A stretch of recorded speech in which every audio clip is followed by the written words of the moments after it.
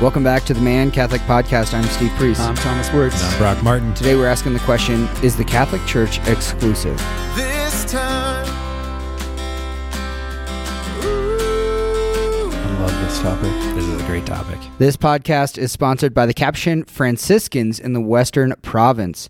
They're hosting a Come and See weekend for all men interested in discerning religious life, March 24th through the 26th in beautiful San Lorenzo, California.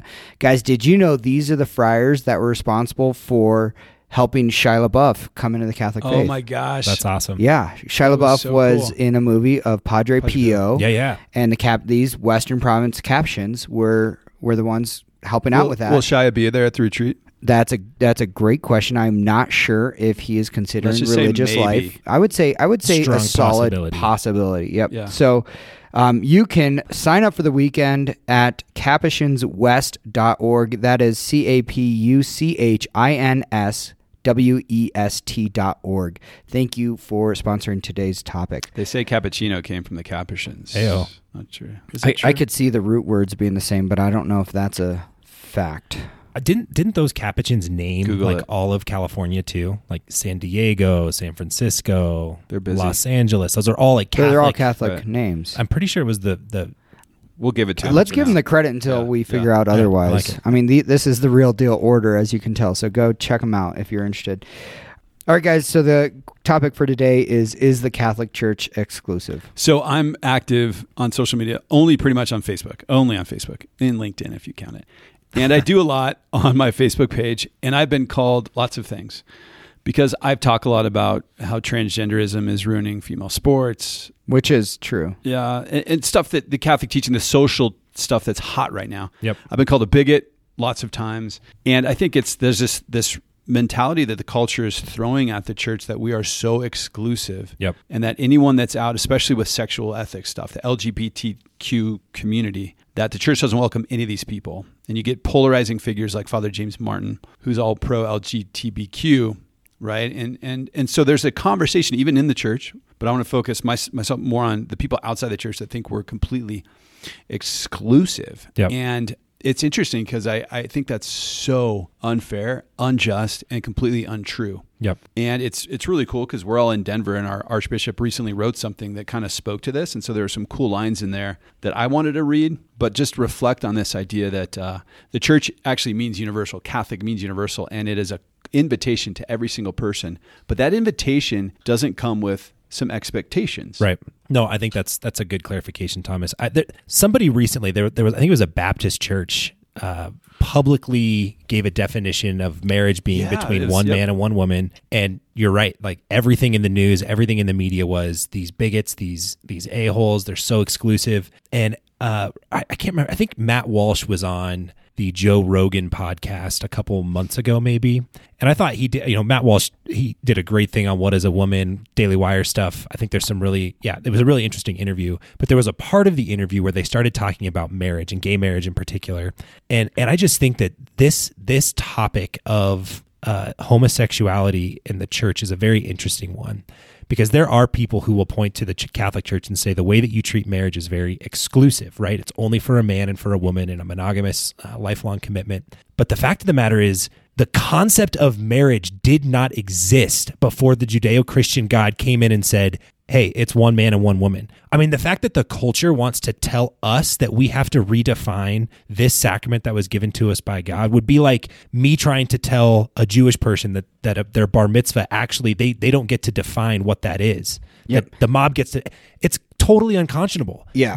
The concept of marriage is a Judeo-Christian concept. Yep. And so the fact that people on the outside want to tell us that we have to redefine something that was just revealed to us as truth is just crazy. So semantics are important. And I think we need to stop even using like gay marriage or homosexual marriage because it's not possible. Correct. You cannot have a gay marriage. It's like a square triangle. You can't have you it. just can't have it. And so that discussion to me is not even up for debate. If you want to have a homosexual union, if you want to go to the court and be identified by the state as being a couple, that is totally up to you. But don't come to me and say, hey, I want a gay marriage. By the way, you should, like, homosexuals, I don't even think that's actually what they want. They don't want to come into the church and say, will you recognize this? They don't even want that.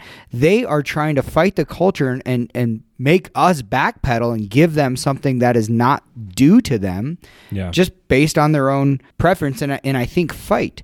And so what we're getting to this idea of radical inclusion or radical exclusion, we are not, as a church, excluding anyone. It's that terrible song, All Are Welcome. All are welcome, but you can't show up and force a certain idea as part of coming in. You know, there's a certain dress code. Imagine if somebody wanted to become an American and they move here, they are trying to assimilate, but then they say, no, that flag's not my flag. I want to fly this flag. And no, those laws aren't my laws. I don't have to imagine these that laws. That's actually going on right now. Yeah, okay, good point. But the fact of the matter is, when you have somebody who wants to participate in something that we actually don't have the authority to change, and then they try to change the rules and say that we're exclusive for trying to change it, it just seems backwards to me. No, it is. And again, this is the problem with the argument and the division around immigration right now is one side is saying to the other side, you hate immigrants. And the right side is saying, no, we love immigrants. This country was founded on immigrants. But guess what? We just want immigrants to become citizens. That's all. We want them to actually become part of the American family. Instead, what I think the left is okay with is saying, you can immigrate over here and you don't have to follow the same rules as everyone else. That's the problem. It's not immigration. And I think inclusion there is the same thing. Like, America's very inclusive, but there's a system and a process for it. Yep. And the Catholic Church is entirely inclusive. It's the individuals. In the same way. Yes. It's the individuals that actually exclude themselves from the church because they do not become fully part of this. In Archbishop Aquila, I want to read something that he wrote recently in this article that we kind of mentioned. So he says, thankfully, the church I know does radically include the call to every human being in all cultures, every walk of life, every person in every condition and situation is invited into the loving embrace of Jesus and the Father and Holy Mother Church. Our faith community invites all, no matter what label they've chosen, into our community of faith. But the church does not stop there. She invites because she loves, and to love is to will the good of the other. Only God's love can move us from all the confusing identities of the world to see that we are not the ones who decide our identity. Rather, the gospel shows that through the Father's loving plan, each of us can become a beloved daughter or son of the Father with our identity firmly rooted in Jesus Christ. Here it is. Through conversion, a disciple discovers that he or she is not God. God alone determines what is good and evil. And like Christ, the disciple seeks only the will of the Father. And he points out earlier in the article that Jesus actually called his disciples to have a certain standard, right? You can't just be anyone and anything. He's like, if people reject you, kick the dust off your feet and entrust them to God, right? When he said, I'm the bread of life, people walked away and he let them leave. So there's a certain criteria that God invites us into a way of life. If we say no to that, we've excluded ourselves. The church did not exclude us. I think that was really well said, Thomas. So, guys, I don't know if we've talked about this before, but this is precisely how the Lord treats us with heaven and hell as well. That we exclude ourselves, that he is not this like punishing father, that we actually choose our way out of heaven. And the first thing we have to acknowledge is not everyone goes to heaven. All dogs don't go to heaven. All humans don't go to heaven. That's real. And it would be heretical to say that that's not real. And God does not stand there and say, you did all these things wrong. He actually wants us to join him. But if our hearts are not in the right disposition to accept him, to accept the fullness of truth, our hearts will choose something else. It will choose the absence of God, which is hell. So it is our hearts that choose that. And it's the same thing with the church. If you want to be a Catholic, please come be a Catholic. It is the fullness of faith and the fullness of truth, beauty, and goodness. But guess what? There's certain guidelines. That's a terrible word for it, but there's certain expectations that come along with being a Catholic. You cannot be, and it's a term called cafeteria Catholic, but that doesn't even make sense. Being a cafeteria Catholic is like in the same category of wanting a homosexual marriage. It just doesn't make sense. So on that point, Steve, I think Archbishop again later, he says, the call of Christ to the woman caught in adultery is the same call Jesus makes to each of us. We're included in his company, but we are also called to turn from sin. Inclusiveness does not and cannot mean that we remain in our sins. This is because Jesus wants us to be happy. Yep. It's an invitation to life, right? Which means we have to say no to certain things that bring death. Yeah, and so I think in the culture of the church today, John Paul II, and really since Jesus, the church has been very clear that truth and charity are the Christians' weapons against the world, right? And I think that in the modern culture in the church, and this is true in the world too, but in the church, everybody, myself included, you guys included, every bishop is going to tend to view those in an either-or situation, right? We're going to tend to err on too much charity and not enough truth, or too much truth and not enough charity. And I think that in these hot button issues, it's really important to recognize that the Father James Martins of the world, or the anti-Catholic people who are calling us bigots, they're not the enemy. I think that's really important to say at the outset. They are not our enemy. Our enemy is not against flesh and blood. It's against the powers and principalities of the evil one. But I do think it's important in the church to recognize that people on the more left-leaning side are going to overemphasize charity on the altar of truth. They're going to say, you need to love these people. We need to include them. They need to know that they're valued. And that's totally true. All that's true. And then the people on the right are going to say, yeah, but they need to know that this could endanger their soul. They could go to hell. Yep. That's also true. And I think it's a very important tension for us as disciples to hold in tension. And that is, we need to love people like Jesus loved them. We also need to be bold and proclaim the truth like Jesus proclaimed the truth. Yeah. And that got him killed. You're spot on. And I want to go back to this letter, this article from the Archbishop. He says, yes, we are to invite and include, and I'd probably throw in love, as you just said, but not at the expense of leaving others and ourselves married in sin that separates us from God, right? So we are to do that, but if we stay connected to sin, then it won't work. He continues, the laws of God are laws of a loving Father, so his children may live in his joy. Gosh, how often do we have rules for our children for their sake, and they hate them? My son hates that he has a bedtime. My son hates that he has to do chores with us on Sunday, and I don't pay him an allowance. But these are for his actual joy. He continues, the church needs the courage and love to be clear in inviting people to leave their sin. What Jesus offers is better than what the world offers the person in sin, and his grace and power is sufficient to free anyone from the slavery to sin. What he offers is infinitely greater than any attachments we have to the world, and that is part of this call to discipleship, to holiness, to the church. Yep. And the best lived expression of the church is the source and summit. It's this holy sacrifice of the Mass and our ability to receive Jesus' body, blood, soul, and divinity in communion. And I do think it's fun. I help out at the RCIA at our parish and have had the wonderful joy of walking a couple guys into the church. And this is an interesting issue. If I'm not Catholic, why can't I receive communion? A lot of Protestants will ask, why can't I receive communion at the Catholic Church? And there's a lot of stuff going on in the church right now about divorced and remarried and people in homosexual unions and just different realities being able to receive communion. And I love what the Archbishop said about this. He said that the church recognizes that someone who lives in a particular way, whether it be in willing violation of natural law or some other moral category, is not in communion with the church. As Pope Francis said so simply during an in-flight interview, this is not a penalty.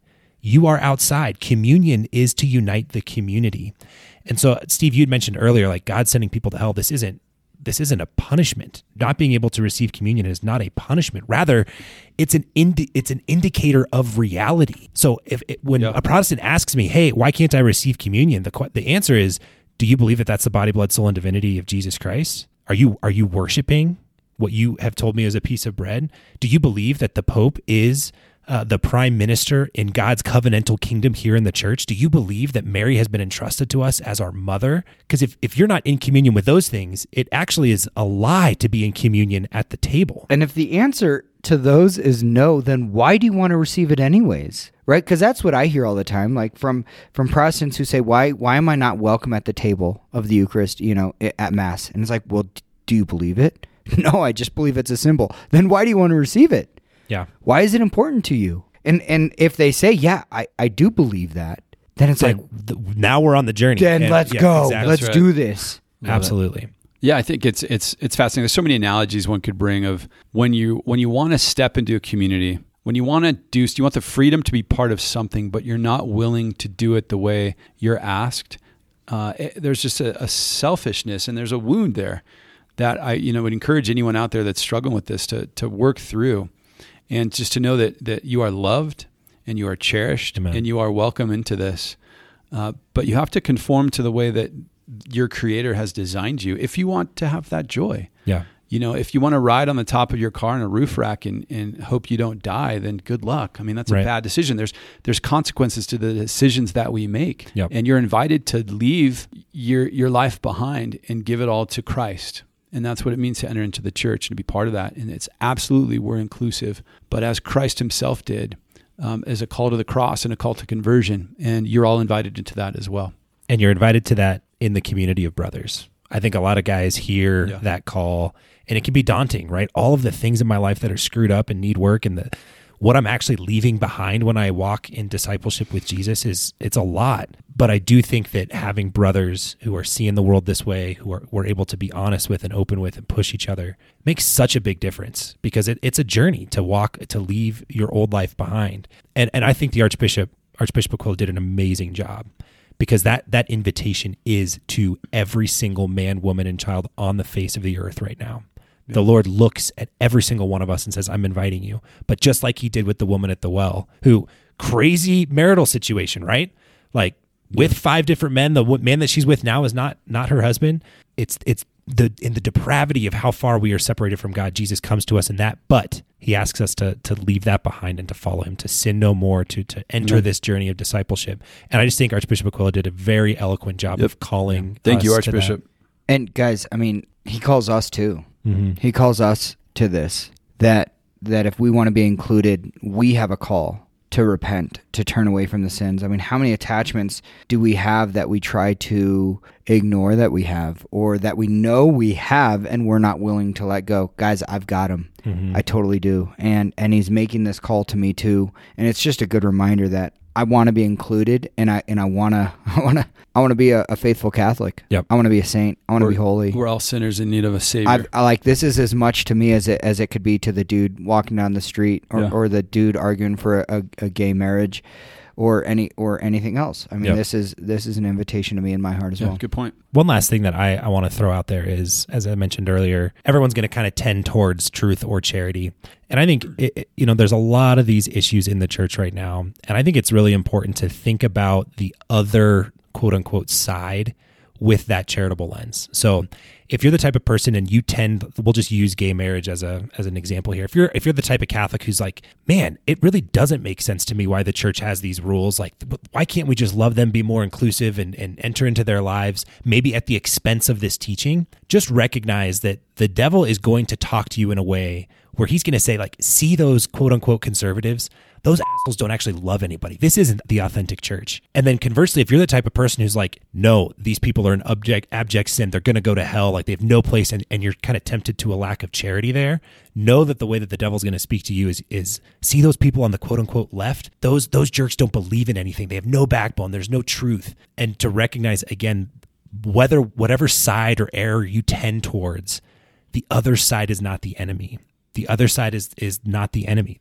They're the prize. Then the people that we're discussing, they're the prize. And so I just want to mention that, because I think in the hot button issues, it breaks my heart to see the church kind of split into these camps where you have good and holy people on both sides who are kind of like throwing stuff. And I just think it's important for us, especially, the truth is the truth and charity is charity. We need both of them. But in some of these hot button issues, I think for us to lower the temperature, right, to treat people with respect, to stick to our guns on the truthful side, and then to really love people radically with that spirit of invitation, I think that's what we're called to. We're going to try and put a link to this article in the podcast notes below, so you can take a read. And what an opportunity, again, to pray for our bishops. We have some incredible bishops, and we have some bishops that might be struggling in their life and in their spiritual life and in their leadership, and they need our prayers as well. We have division in the world, we have division in the church, And this is an opportunity for us to come together to not only find unity, but to pray for the disunity and to pray for those who are having a hard time. Amen. Guys, that's it for today. We are the Man Catholic Podcast. We'll catch you next time. God bless.